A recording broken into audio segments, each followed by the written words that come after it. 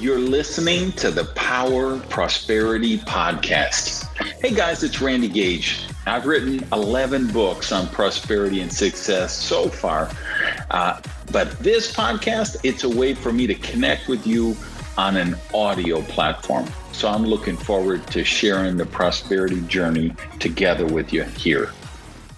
So let's talk about decisions, because I think your success, your happiness, your health, all kind of different ways, versions of prosperity are going to be a result of the decisions you make.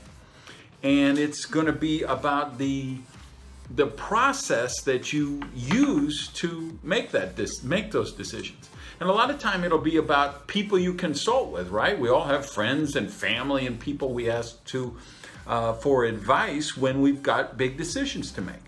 But don't fall into the democracy model of decision making, like at a meeting, right? So you have a company meeting, there's 10 people around the board table, and you say, okay, let's take a vote. 7 people vote yes, 3 people vote no. That's probably a horrible idea, because what is the level of experience, knowledge, believability, credibility of each of those 10 people? There may be somebody there who's an intern who joined the company 3 days ago. There may be somebody else there with 30 years of brilliant insight into the business, and their opinion is worth more than that intern who came in 2 days ago. It's the same with your friends. So if you're making a decision about a relationship, there are people in your life who are credible people to give you advice on that. And then there are people are not credible people, right? It's like those guys who write relationship books who've been divorced 5 times. You know what I mean? They're probably not the right person to ask on that particular topic. So think about that. Go by credibility. Go by somebody's body of work.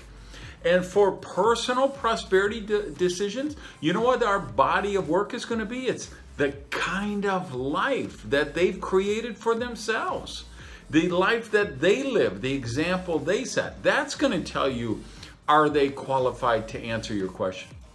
If it's something specific, right? If you want to know how to build a custom-made bookcase, you don't ask a plumber, you ask a carpenter, right?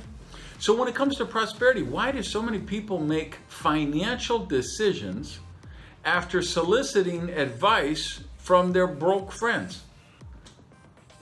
I get that Pookie and Ray Ray are nice guys and they're your cousins and you see them at the family picnic, but that doesn't mean they're qualified to give you financial advice. When I'm looking for something specific, business related, achievement related, sports related, I want somebody who's done it at least 3 times. Because people can get lucky one time, right? They could game a system here or there. But somebody who's accomplished something at least 3 times, that tells me they know what they're talking about. So how do you make prosperous decisions in your life? Be mindful who you choose to be the credible people you seek advice from. Thanks for listening. For more great prosperity teaching, check out my blog on randygage.com and follow me on social media. I'm on Twitter, Facebook, Insta, YouTube, and just about everywhere else. I'll see you on the journey.